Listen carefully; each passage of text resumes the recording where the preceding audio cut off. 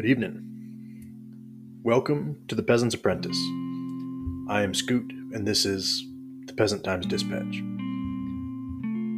Thank you for sticking with me. This is the 4th episode, so a bit of a milestone because that means that the first episode, Keep Going, is about to go behind a paywall.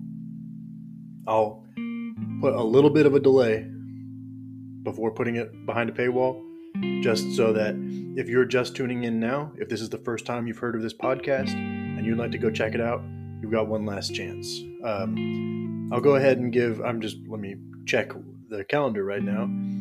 This posts on the 10th. I'll give you a couple days. I'll give you until Friday the 12th is when I'll put this behind, or put the first episode, Keep Going, behind a paywall. So that's how this works, and that's how this podcast functions. I'll more on that at the end.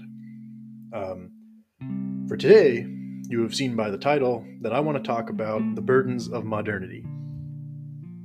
If you've been following the Peasant Times Dispatch for a while, if you're new to the Peasant Times Dispatch, you may have seen as the tagline that it is for peasants, Catholic peasants trying to coexist with modernity.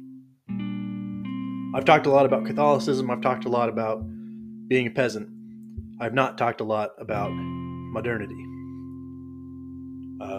So this podcast actually came out of a conversation that I had with Hambone, of blessed memory, since he is taking a hiatus from Substack. And anyway, I thought it was good to talk about it. So we're about to talk about it. Here we go. There are two kinds of problems that we encounter on a regular basis, I will say. Problems with the world and problems with us.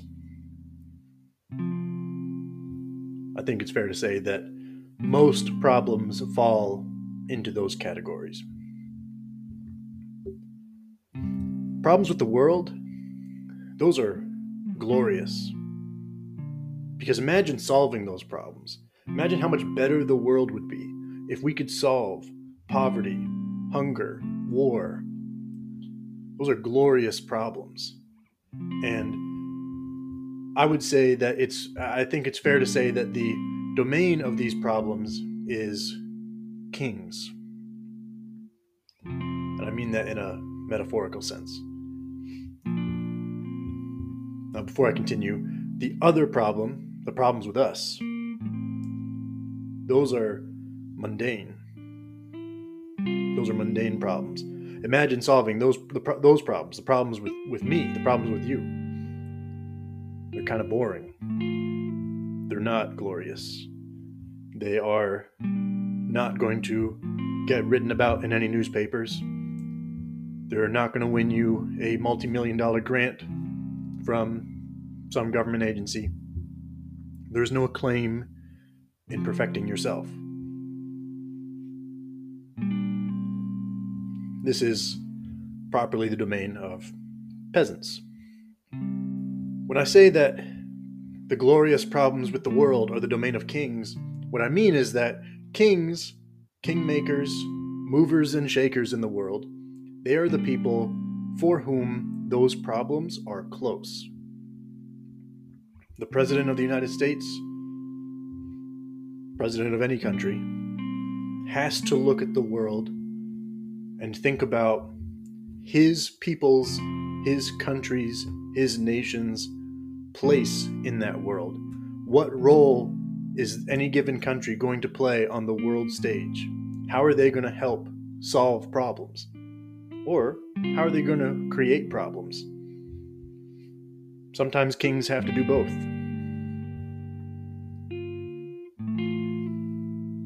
But there's a temptation there for us peasants, because information is so available. You can go online and read about the minutest, smallest cultural problems in a country that is on the opposite side of the world from where you are. And you can get passionate about it. You can find a charity that you can donate money to. You can find people in your neighborhood who don't know about this, who you think need to know about it. You can fill yourself with all this knowledge in pursuit of solving a glorious problem, a good problem to solve. But it is not close to you. You're a peasant, probably. You can't, I like to frame it in this way. If there's a problem and you can push a button and make that problem go away, it is a problem that is under your control.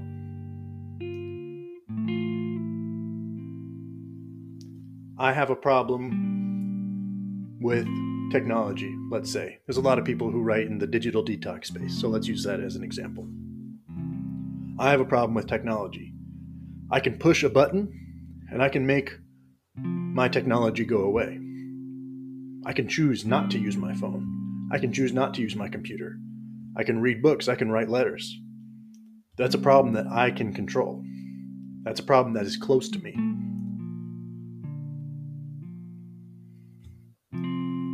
Tax policy. Can I push a button and change how taxes are done in this country or in any country? No. Can I push a button and stop a war? No. Can I push a button and start a war? No. Those are not problems that are close to me.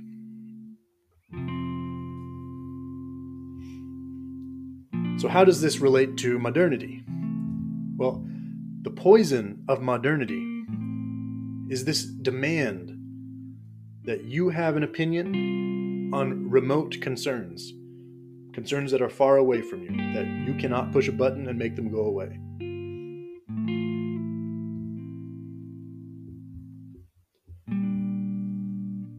Water cooler talk around the office. People might watch the news. Hey, did you hear about something happening in some far-flung country? Yeah, maybe you did, maybe you didn't. Some people will hear about that stuff and they will get angry. They will be emotionally affected by these stories in some far-flung country. And you know what? They're probably right to be angry. Injustice, bad things, those are hard pills to swallow. It is hard to sit by and hear about that stuff and not do anything. They're glorious problems. But what can we do? Modernity wants you to have an opinion on it, and at the same time wants you to not be able to do anything about it. And that delta between you as a lay person, as a layman, knowing the solution to a problem and not being able to do anything about it, that's the source of outrage. What are all these idiots in charge doing? I know the solution to this. This is a glorious problem. I've been thinking about it for a long time. I've been studying this problem. I've been watching the news. I've been reading articles. I've been reading around Substack looking for more information on this topic. I know the solution. I'm not a king. This is not a close problem for me. I can't solve it. So all that energy is kind of wasted because you can't do anything about it. Really. I mean, again, use the analogy of pushing the button. What button can you press to make this problem go away? If you do have a button, if you have something that you can influence, by all means do it. For the love of God. Solve poverty, hunger, war, injustice. Make those problems go away. If you have the button, push it. But I don't. And I am reasonably confident that you don't either. So all that energy is going into the void, and it's making us angry. It's making us outraged. It's not helping us.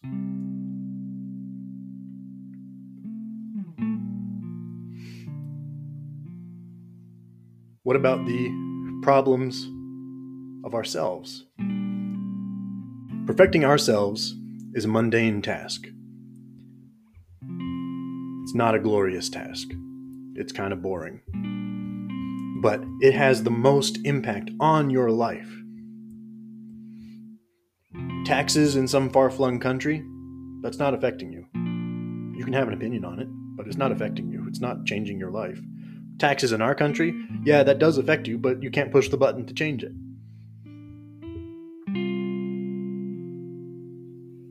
So where is all of that energy best spent? Perfecting ourselves. A wise man once said, "The problem is you and the solution is repentance." And that's kind of a hard thing to wrap your head around.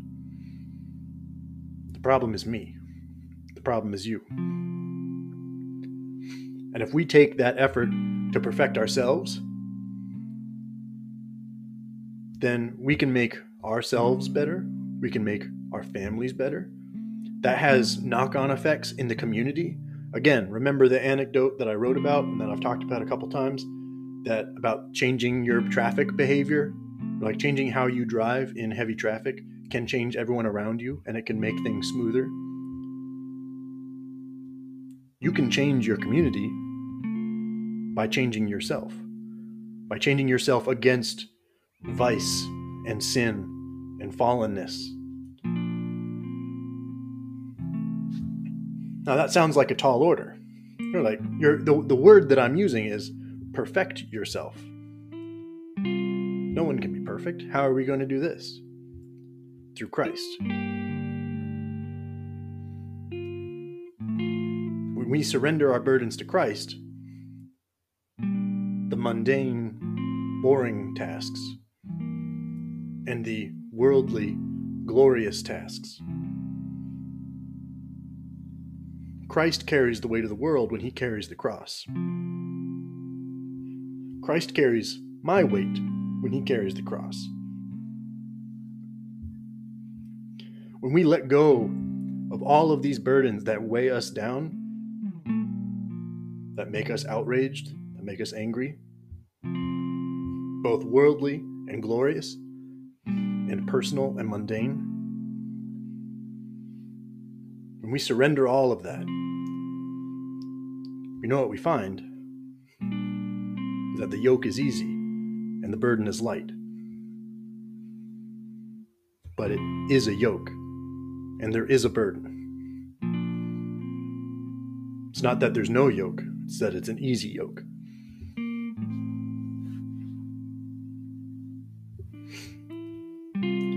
To be a peasant, there's 2 steps. To put yourself in the mindset of a peasant, the way that I'm envisioning it here. We have 2 kinds of burdens that we carry. There's real and there's imagined. The real burdens are, what am I going to have for dinner? How am I going to put food on the table? How am I going to provide for my family? The imagined ones are, what is the tax policy in Uganda?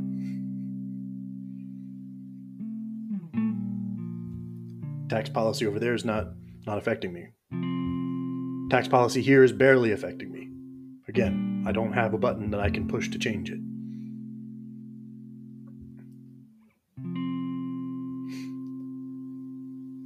So, peasant step number 1 is to acknowledge that those imagined burdens, the ones far away that I can't control, that I carry and that make me angry, that they're false and they're illusory. We make ourselves world martyrs, burning ourselves with worry at a stake that we erected for ourselves, that no one's forcing us to stay on. I can't push a button and stop a war. or change policy or pass a law. If I can't do any of those things about some problem that is weighing me down, it's not a real burden. I don't need to carry it. I can give that to Christ. I can pray about it because prayer works. Prayer does more to solve the problem than being outraged on the internet. Pray about it, but don't carry that weight. That's step 1. Peasant step 2 is to remember that the boring and mundane problems, the little problems, the little way, you might say, for those of you digging into St. Therese, those are sweet and salvific, sanctifying. Cleaning your home can do more to get you to heaven than worrying about tax policy. Because if you do little things with great love, it will redound in heaven. Worrying about tax policy doesn't help anybody. It's not going anywhere. That energy is not going into anything productive. But cleaning your home, that affects you, that affects people in your home. And if you do that with great love, Mother Teresa has a quote.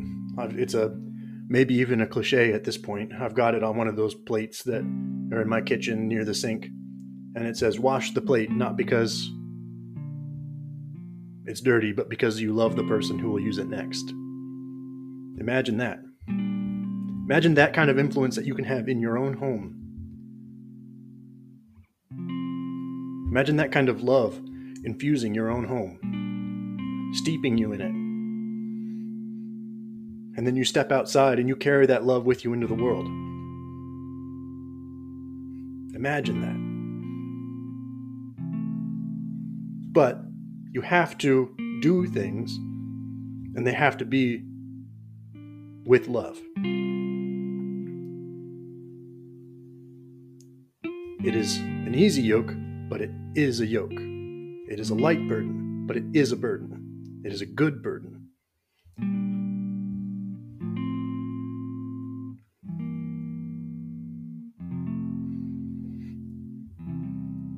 There's 3 kinds of people who become saints.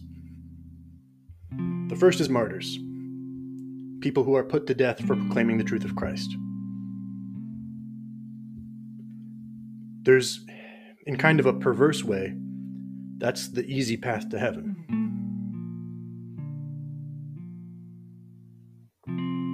They take all their suffering at once, and they die for it. And then they get the reward of heaven.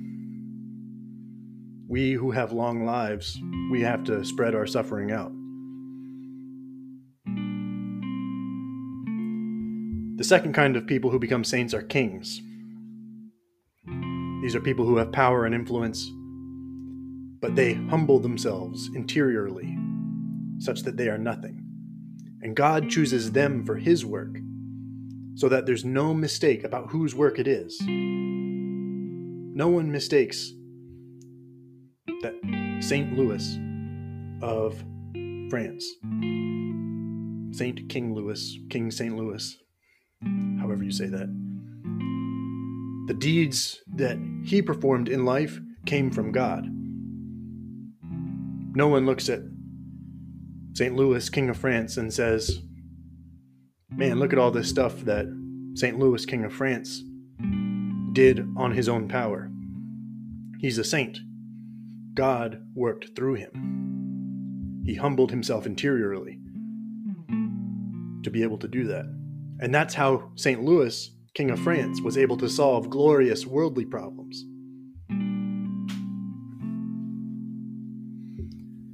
The third kind of people who become saints are peasants, people of no power, no influence, who know that everything that they have comes from God. And God chooses them for His work because they are the least potent vessels of all, because there's no mistake about who is working in their lives. St. Peter was a fisherman. He became the first pope, the rock on which the church was built. St. Joan of Arc was a farmer's daughter who crowned the King of France. St. Therese of Lisieux was of humble origin. She was not noble. Maybe she was well off, but she dedicated her life to God and the little way, became God's little flower, and God worked good works through her.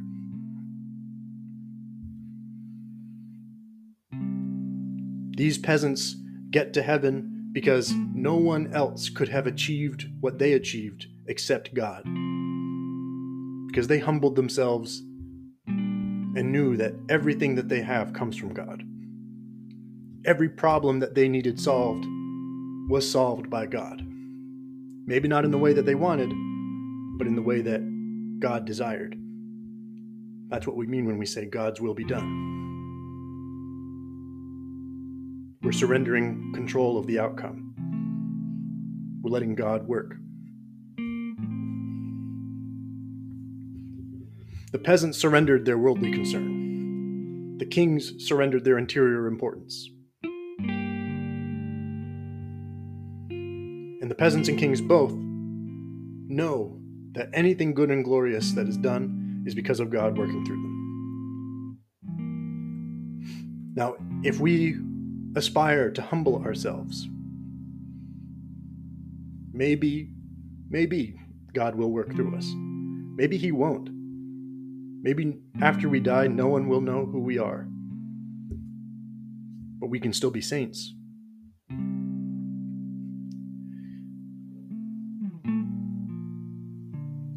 We can still carry the light burden while God carries the world. Joan of Arc, so Joans are more plentiful than King Louis's because it is easier to be unimportant when you're unimportant. It's easier to be nobody when you're nobody. And God always finds more willing hands in the dirt. Hard at work, with nothing, seeking nothing, seeking only conformity to God's will. So lay your burdens down. Let God carry the world. Give God room to carry the world.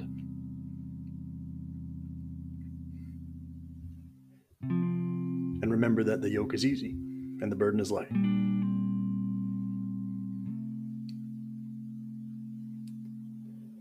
Thank you for listening to The Peasant's Apprentice. Like I said up top, this is the 4th episode. So the first episode, called Keep Going, is going behind a paywall. Every episode after this will mark the paywalling of another episode behind it. So if you would like to support this podcast, please consider a paid subscription.